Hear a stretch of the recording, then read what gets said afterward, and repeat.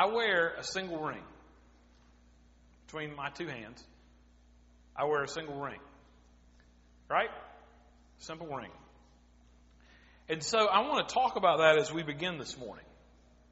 Because you see, that ring is what? It is a symbol of a commitment of vows that were made between Kendall and I back in June 22nd, 2002. See, I do remember. Most guys don't remember. I do remember the exact date, where we were. I should get some brownie points for that. But anyway, it's a symbol. And so I want to talk about that this morning because what I'm going to preach and teach on, you're going to hear that come back up in the message. And so one of the things about this ring is, does this ring, if I take this ring off, which I have at times, right? When I work out or when I do certain things or my fingers swell, I tend to take it off, right? So when I take it off, does that mean I'm not married anymore? No. Right? Now the ring that I originally wore when we got married, I never took it off. And I wore it so much that one day I went to grab a chair and do like this and I popped it. And it broke. And I had it repaired.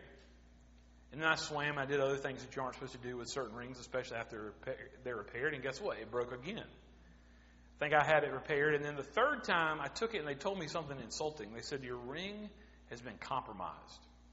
And we're not going to fix it anymore. Now, there's other analogies that could be paired with that. Has my marriage been easy? No. But through God's strength and God's help, He's gotten us through a lot. And so, but this ring is simply a symbol. Remember that, the word symbol. And so this morning we are going through a series on the Great Commission. So in Matthew chapter 28, there Jesus is giving His disciples kind of His final message, His final thoughts as He prepares to ascend into heaven following His resurrection, following Him defeating death. So if you will, take your copy of God's Word and we're going to turn over to Matthew chapter 28. This message is a little bit differently, set up a little bit differently than some other messages, and you'll see why here in just a minute. We're going through a series of about 5 weeks of these particular verses that we're going to read. So, Miss Cindy, I know you've been out a few weeks, so guess what?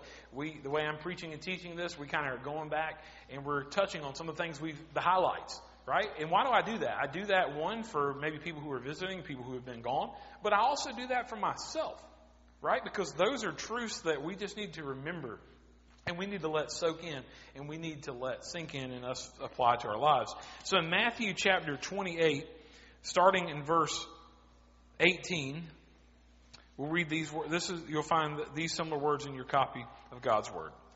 It says, and Jesus came and said to them, all authority in heaven and on earth has been given to me.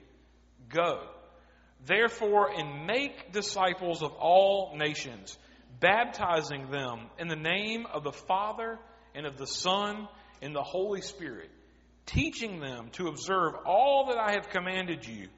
And behold, I am with you always to the end of the age.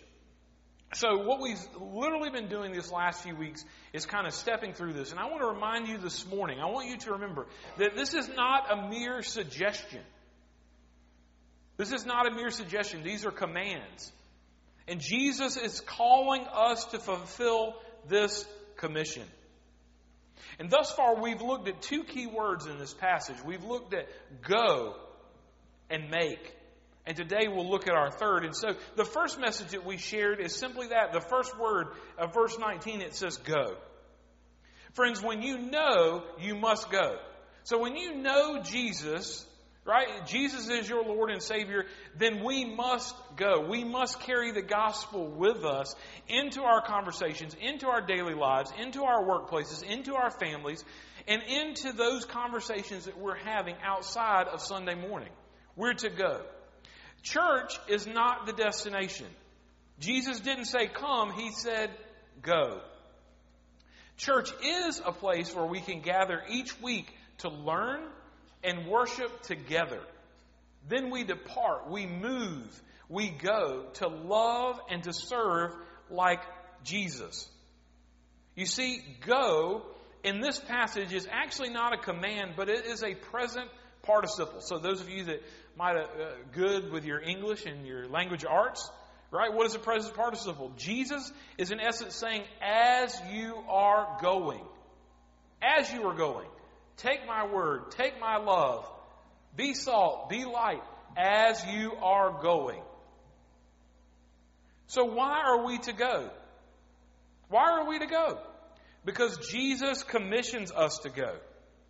And we've talked about what it means to be commissioned. It means we've been given power to perform various acts and duties. Right? That we've been given the authority on the behalf of our Savior. That we're to be His hands, His feet, His love, His compassion, His forgiveness, His grace to those people He places in our path. See, Jesus' commission should be our mission. For the church as a whole and for each of our lives. Now, last week we talked about that we have to make something. What are we to make? Jesus calls it, says right there, it says, go, therefore, and make disciples of all nations. That's of all people groups, of everyone. Go and make disciples. In essence, we're to make students. And we said before, you can make a disciple, you have to be a disciple. Before you can make students of Jesus and help other people along, you have to be a student of God's Word yourself. We also said that disciples are made, not born. Disciples are made, not born. Look at what Jesus did. He took Matthew, who's writing this book, who was a tax collector, and he said, come and follow me. And he made Matthew a disciple. He made him a student. He saw Jesus. He walked with Jesus. He saw as Jesus ministered. And friends, that's what you and I are to do as well. We also mentioned that you need 2 ingredients. If we're going to make disciples, then we need 2 ingredients. What are those 2 ingredients? We need a process and we need people. We need a process and we need people. And so we have to look inwardly. When we come on Sunday mornings, we have to take an inward reflection of ourselves and of what we're doing as men and women of God. And we have to say, okay, God, is our disciple-making process working? Right?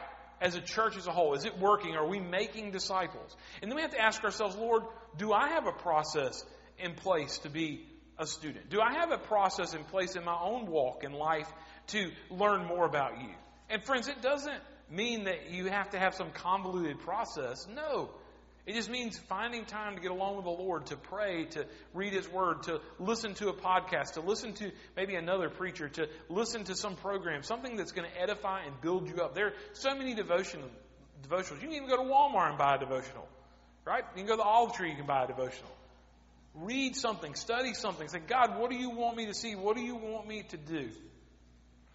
And so ultimately the main thing that we have to do is to be a student. And so as our message series titles and themes all start with the letter M. All 5 of these messages will start with the letter M. So first off, the first message that we shared was that we have to move. There has to be movement in the life of a Christian, in the life of the church. We have to move because why? Jesus says, go. Right? As you are going. There has to be movement in our lives. Then, next, we see that we have to make. We have to make disciples. And this morning, I want us to see that we have to mark believers. We have to mark believers. And so what does Jesus say? He says, go, therefore, and make disciples of all nations, baptizing them in the name of the Father and of the Son and the Holy Spirit. Listen, baptism marks a person's interest. It marks a person's entrance into the faith community. It's a public statement of a private faith. So let's talk about this morning what baptism does and does not do. I'm going to start with what it does not do. Baptism does not save you. No, baptism is not salvation, but a declaration of salvation. There's nothing magical about it. It's not simply for a show, and we don't do it, God forbid, because it just feels right. That's what I feel like that I should do. No. So let's talk about what baptism does. What does baptism do? Baptism connects you with Christ. Right? You are identifying with the life and the death, the burial, and praise God, the resurrection of Jesus. So baptism connects you with Christ. It purifies you. Right? It purifies you spiritually. It's not simply getting wet. Why? Because friends, if we were to baptize someone and they get wet and they step out of that baptism pool and they start walking around, what's going to happen? They're going to dry off. Right? It's deeper than that. It's deeper than that. Friends, when someone is baptized, it is a beautiful picture of what Jesus has done for us. Right? As that person is there in those waters, they are buried with Christ. And so when they go underneath that water, they're buried in Christ. In that water becomes almost as if the tomb. And then we say that they are raised in newness of life. So you're buried with Christ and you're raised to newness in life. It's a beautiful picture of what Jesus has done for you, but more importantly, what Jesus has done inside of you. It's a celebration. Going through those waters, you celebrate a union with Christ. As we baptize people, we celebrate their union. We're part of that celebration. We're thanking God. Thank you, God, that this person, this individual has taken their next step towards you, that they've committed to a life of living for you, that they've accepted the payment of sin that you paid for them at Calvary. They could not pay for themselves. And praise God, we're celebrating because they are showing that. They're showing that before people, and they're doing that. Why? Not to be seen, but so that we can celebrate. And guess what? So that we can hold each other accountable. Because guess what? When someone is baptized, then we need to disciple them. Right? So often people will walk an aisle in so many churches and profess Christ and or be baptized. And then where are they to be found? They're not. Right? The pastor can't do it all. The deacons, they can't do it all. If it's your friend, guess what? You need to follow up with them. You need to say, hey, Martha, man, you got baptized. Hey, tell me how you've been growing. What's the Lord been showing you since you've been baptized? How can I pray for you? Right? What are you studying? What can we study together? How can we learn and grow together? And baptism is a statement. Two parts of this. It's a statement. It's a statement because you have received salvation through Christ alone. You're adopted and you want to live as a child of the King. That's what you're saying whenever you're being baptized. And it says, I'm going to serve and to honor the Lord with my life. Can children be baptized? Absolutely. If they understand in a childlike faith what they're doing. Right? He says, come to me as if little children. Sometimes we overcomplicate things. If a child believes in their heart, confesses Christ with their mouth, they want to be baptized, praise God, but let's talk to them. What are you doing? Why are you doing this? I can step back for a minute and I think about my two boys, Caleb and Chandler, right? Being twins, you always are being compared, right? Because you're twins, and people look at them, they're twins? Yes, they're twins. You know, you wouldn't know that by looking at them. They're not identical twins. But they're twins. And so here's the thing. We prayed for them, right? We prayed for them that they would have their own salvation experience. And I didn't want whenever one of them came that the other one would come on his coattail. Right? Because we wanted it to be specific for them. We wanted it to be an inward transformation for them individually. And it was a time, and it did happen, and praise God, both of them were saved. One was saved coming back from Turbeville. When we ministered over there, we were coming back home, and thank God for the ones that had poured into him and through Awana and other programs, right? Because he came and he said, well, I want to accept Christ. Well, praise God, when we got to my in-laws' house, when we got back to town, we knelt as a family, and we prayed and asked God to be with Chandler and to accept that he realized and he wanted him to be his Savior. Right? What a beautiful picture. The other one, Caleb's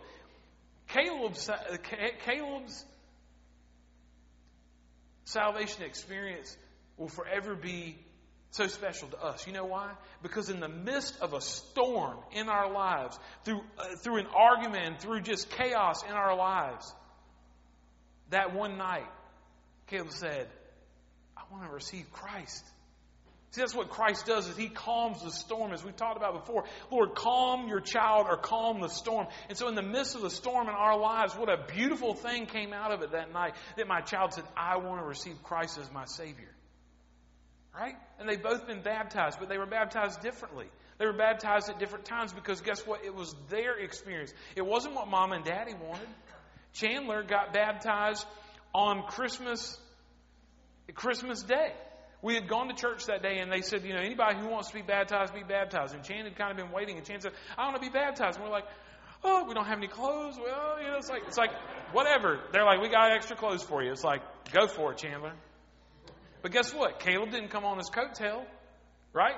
Caleb wanted to be baptized too. Caleb was baptized at the Aquatic Center at another baptism service. So it's specific to each and every one of us.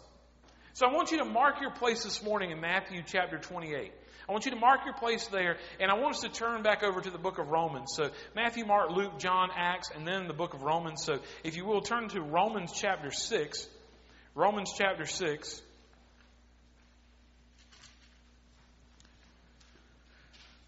I say it and I can't ever get tired of hearing it. It is a beautiful sound to hear the pages of God's Word being turned by God's people. Amen? I love technology, but there's something about holding God's Word in our hand and flipping through the pages of His Word. What a beautiful sound. So Romans chapter 6, we're going to look at a few verses here. Right? This falls under the heading of dead to sin, alive to God. So looking at verse 1 through 11. What shall we say then? Are we to continue in sin that grace may abound? By no means. How can we who died to sin still live in it? Do you not know that all of us who have been baptized into Christ Jesus were baptized into His death? We were buried, therefore, with Him by baptism into death, in order that, just as Christ was raised from the dead by the glory of the Father, we too might walk in the newness of life. For if we have been unified with Him in a death like His, we will certainly be unified with Him in a resurrection like His. Verse 6, we know that our old self was crucified with Him in order that the body of sin might be brought to nothing, so that we would no longer be enslaved to sin. For one who has died has been set free from sin. Now if we have died with Christ, we believe we will also live with Him. We know that Christ, being raised from the dead, will never die again. Death no longer has dominion over Him. For by death He died to sin once for all, but the life He lives to God. Verse 11, so you also must consider yourselves dead to sin and alive to God in Christ Jesus. Y'all, baptism is an outward sign of an inward transformation. Baptism is an outward sign of an inward transformation. As I was studying, I read the following about the verses we're talking about this morning. And listen to what it says. It says, beginning with a participle, as you are going, Jesus used the imperative, make disciples of all nations. This command is followed immediately by baptizing them, showing that in this way they were identified to the world as His followers. If you will, turn with me over to the book of Ephesians. So find 1st and 2nd Corinthians, then you'll find Galatians and then Ephesians. 1st and 2nd Corinthians, Galatians, and then Ephesians. We're going to be in Ephesians chapter 4. We're going to look at a few verses here. This falls under the heading of unity. Unity in the body of Christ. Also, this is the one chapter. One. O-N-E. One. Listen. I therefore, this is Paul talking to the church at Ephesus. He says, I therefore, a prisoner for the Lord, urge you to walk in a manner worthy of the calling to which you have been called, with all humility and gentleness, with patience, bearing with one another in love. Well, we could camp out right here, but we won't. We'll come back to that maybe one day. Eager to maintain the unity of the Spirit in the bond of peace. There is one body and one Spirit, just as you were called to the one hope that belongs to your call. One Lord, one faith, one baptism. One God and Father of all, who is over all and through all and in all. This is like sword drill, Bible drills this morning. Turn back over to the book of Acts. Matthew, Mark, Luke, John, then Acts. We're going to look at Acts chapter 2. Beautiful chapter of the beginning of the church. Acts chapter 2. We see that Peter has preached the day of Pentecost. 5,000 souls are added to the church. Would you not have liked to have been in that church service? That 5,000 folks respond and receive Christ? But then at the end of his message, look at what he says. Chapter 2, verse 38. 38 and 39. And Peter said to them, now, time out a second. Church signs can be cliche, but church signs outside of a church can also serve a purpose. One day I was riding to school and I read this church sign and it said, "Have you ever read Acts 2:38 and understood it?" So I set that context before we read this verse. Right? The church sign said, "Have you ever read Acts 2:38 and understood it?" So look at what Peter says in Acts 2:38. And he said to them, "Repent and be baptized, every one of you, in the name of Jesus Christ, for the forgiveness of your sins, and you will receive the gift of the Holy Spirit." If there is no other verse in your Bible that's underlined other than John 3:16, Acts 2:38. Maybe if you're ministering to somebody, say, "Hey friend, have you ever read Acts 2:38 and understood what the Lord's telling you to do?" Beautiful picture. Verse 39. "And for the promise is for you and for your children and for all who are far off, everyone whom the Lord our God calls to himself." The Lord is still calling people. Amen. And the Lord is calling them to himself. Don't get in the way. Don't overcomplicate salvation. But let the Spirit of the Lord do his work. Turn with me over to chapter 22 of Acts. Acts chapter 22. This will be one of the last cross-references we look back. And then we're going back to Matthew chapter 28, I promise. But I want you to look at chapter 22. And this is where Paul he's speaking to the people and he's telling his story. And then in verse 16, he's told his story. Acts chapter 22, verse 16. Listen to what Paul says. He says, "And now, why do you wait? Rise and be baptized and wash away your sins, calling on his name." That's Jesus' name. So turn back with me to the book of Matthew, Matthew chapter 28. And I want you to see one more thing this morning. Matthew chapter 28.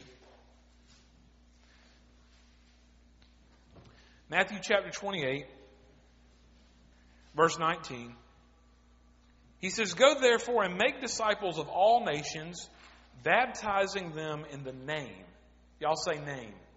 Name. "In the name of the Father and of the Son and of the Holy Spirit." Here's what I want you to know, friends. Nowhere in God's Word do we ever see the word Trinity. It is implied, but it is found nowhere in Scripture. But as I was studying this verse, I was called to remembrance by one of the sources I was reading. And here Jesus says, "Be baptized in the name." He didn't say names. "In the name of the Father and of the Son and the Holy Spirit." They are three, but they are one. Now, I can't fully explain that to you because guess what? If I could, then he wouldn't be God. But that's what we believe. We believe in the triune God. Father, Son, and Holy Spirit. There we see it. Jesus is telling the disciples, "Be baptized in the name of the Father and of the Son and of the Holy Spirit." Baptism. I love how when I'm preaching and teaching and preparing a message that God just orchestrates just the coolest things, whether it's in my Twitter feed or my Facebook feed or a text somebody sends me or something that happens in my life. And so last Sunday, I got invited to a friend of mine, Pastor Kevin Massey. His son was being baptized. And so he said, "Hey, Chris, will you come? I'd like for you to take some pictures." And so, of course, they had a message and a service before that, and he preached on baptism.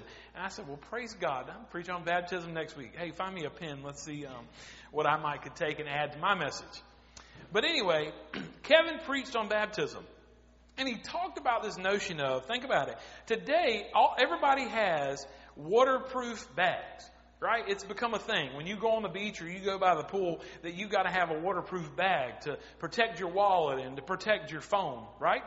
And so then he began to tell a story about a preacher who was going to baptize a man. And he said, "Sir," he said, "how about put your wallet in your pocket?" And he said, "Well, sir, I'm about to go underneath the water." He said, "I would think that I would take it out of my pocket." And the pastor said, "Well, sir, see this way, if you'll put it in your pocket," he said, "that's the last thing to usually be saved. So let's go ahead, and as we baptize you, you'll be baptized with your wallet. So you'll give." I don't know. Because that's the last thing to be saved, right? Because why? Because because when we talk about those waterproof bags, and I make that joke about that guy's wallet, why is that? Because when we follow Christ, when we're baptized, He wants all of us. He wants every part of our lives. Our wallets, our hearts, our minds, our hands, our feet. Right? He wants all of us. So you might be asking yourself this morning, what can I do? What can I do? You might have already been baptized, and praise God. But what can I do? Friends, you can keep going. You can keep going. When you know, you must go. Right? If you have accepted Christ as your Savior, He calls you to go. He doesn't just say, "Hey, pastors, y'all go. Y'all do all the work. Y'all do everything. Hey, deacons, hey, we need y'all. You're deaconos, your servants. Come on. You've got to serve." Yeah, that's true too. But it's all of us. All of us that have believed in Christ and confessed Him as Lord and Savior. He's calling all of us to go. So I tell you this morning, keep going. And I also tell you, keep making. Keep making disciples. Keep investing in people's lives. Keep studying God's Word together. Keep praying together. Keep going. Keep having lunch with people. Keep trying to just make headway and to be salt. I didn't say take the whole salt shaker and pour it over somebody's head. No, that's not what you do when you eat salt. I don't eat salt. Usually it has to be prepared because I don't add it. But you just want to add a little bit, right? You don't want to dump the whole container like this, like you're adding sugar when most people do their coffee. No, you just want a hint of that salt. So be salt in people's lives. So I want you to keep going, I want you to keep making, and I want you to keep sharing. And you say, "Well, Chris, what am I supposed to share?" Share your story. Right? Share what the Lord has done in your life. And keep pointing others to Jesus.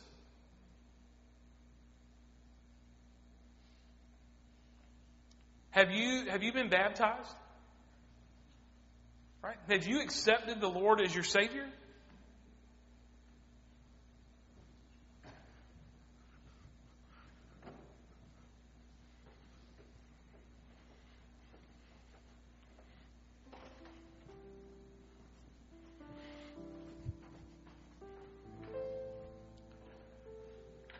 So I want to ask you this morning, this is our baptismal. So for those of you that may be visiting us this morning and might not ever know this is our baptismal. This can be filled with water, and this is where we can baptize people, right? We don't have to do like back in Jesus' day, and we don't have to go down to the creek. We don't have to go down to the lake, but we can baptize people right here in our church, in this congregation, and we can celebrate with them. And so I want to ask you this morning, if you've accepted Christ as your Savior, and if you have been baptized, how are people seeing a change in your heart? How are people seeing a change in your heart? Guys, live a changed life. Ask God to change you from the inside out. And so this morning, I step into this baptismal for several reasons. Right? I want you to know where it is. I want you to pray. I want you to pray that these waters, that this baptismal might be filled with baptismal waters again. And so I asked this question this week. I asked and I said, when was the last time that we baptized somebody at Bible Fellowship Church?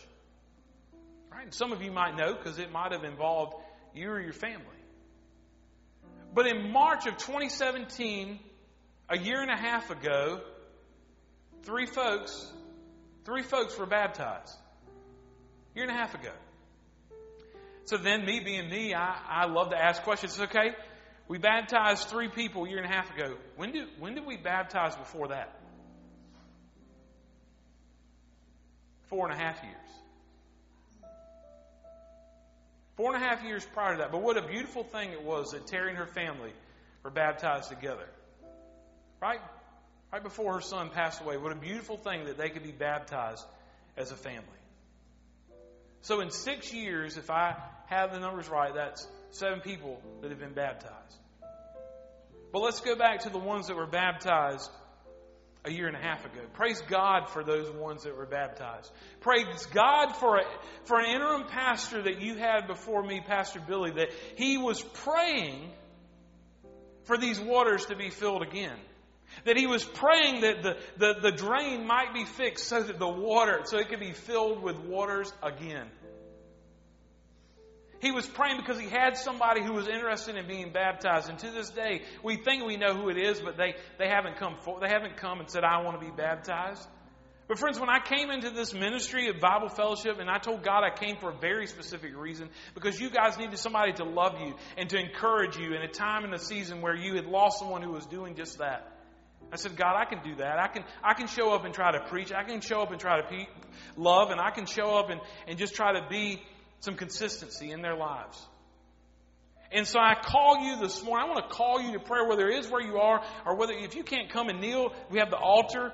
If you can't kneel, come and stand. But I want to call us this morning to pray that these waters might be filled. Because you know why? In 78 weeks, last time, a year and a half ago, 78 Sundays have gone by, and there's been no water in this baptismal pool.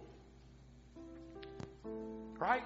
Are we praying that God might move and that lives might be changed? Because friends, I think when we look out and we look and we say, are we making disciples?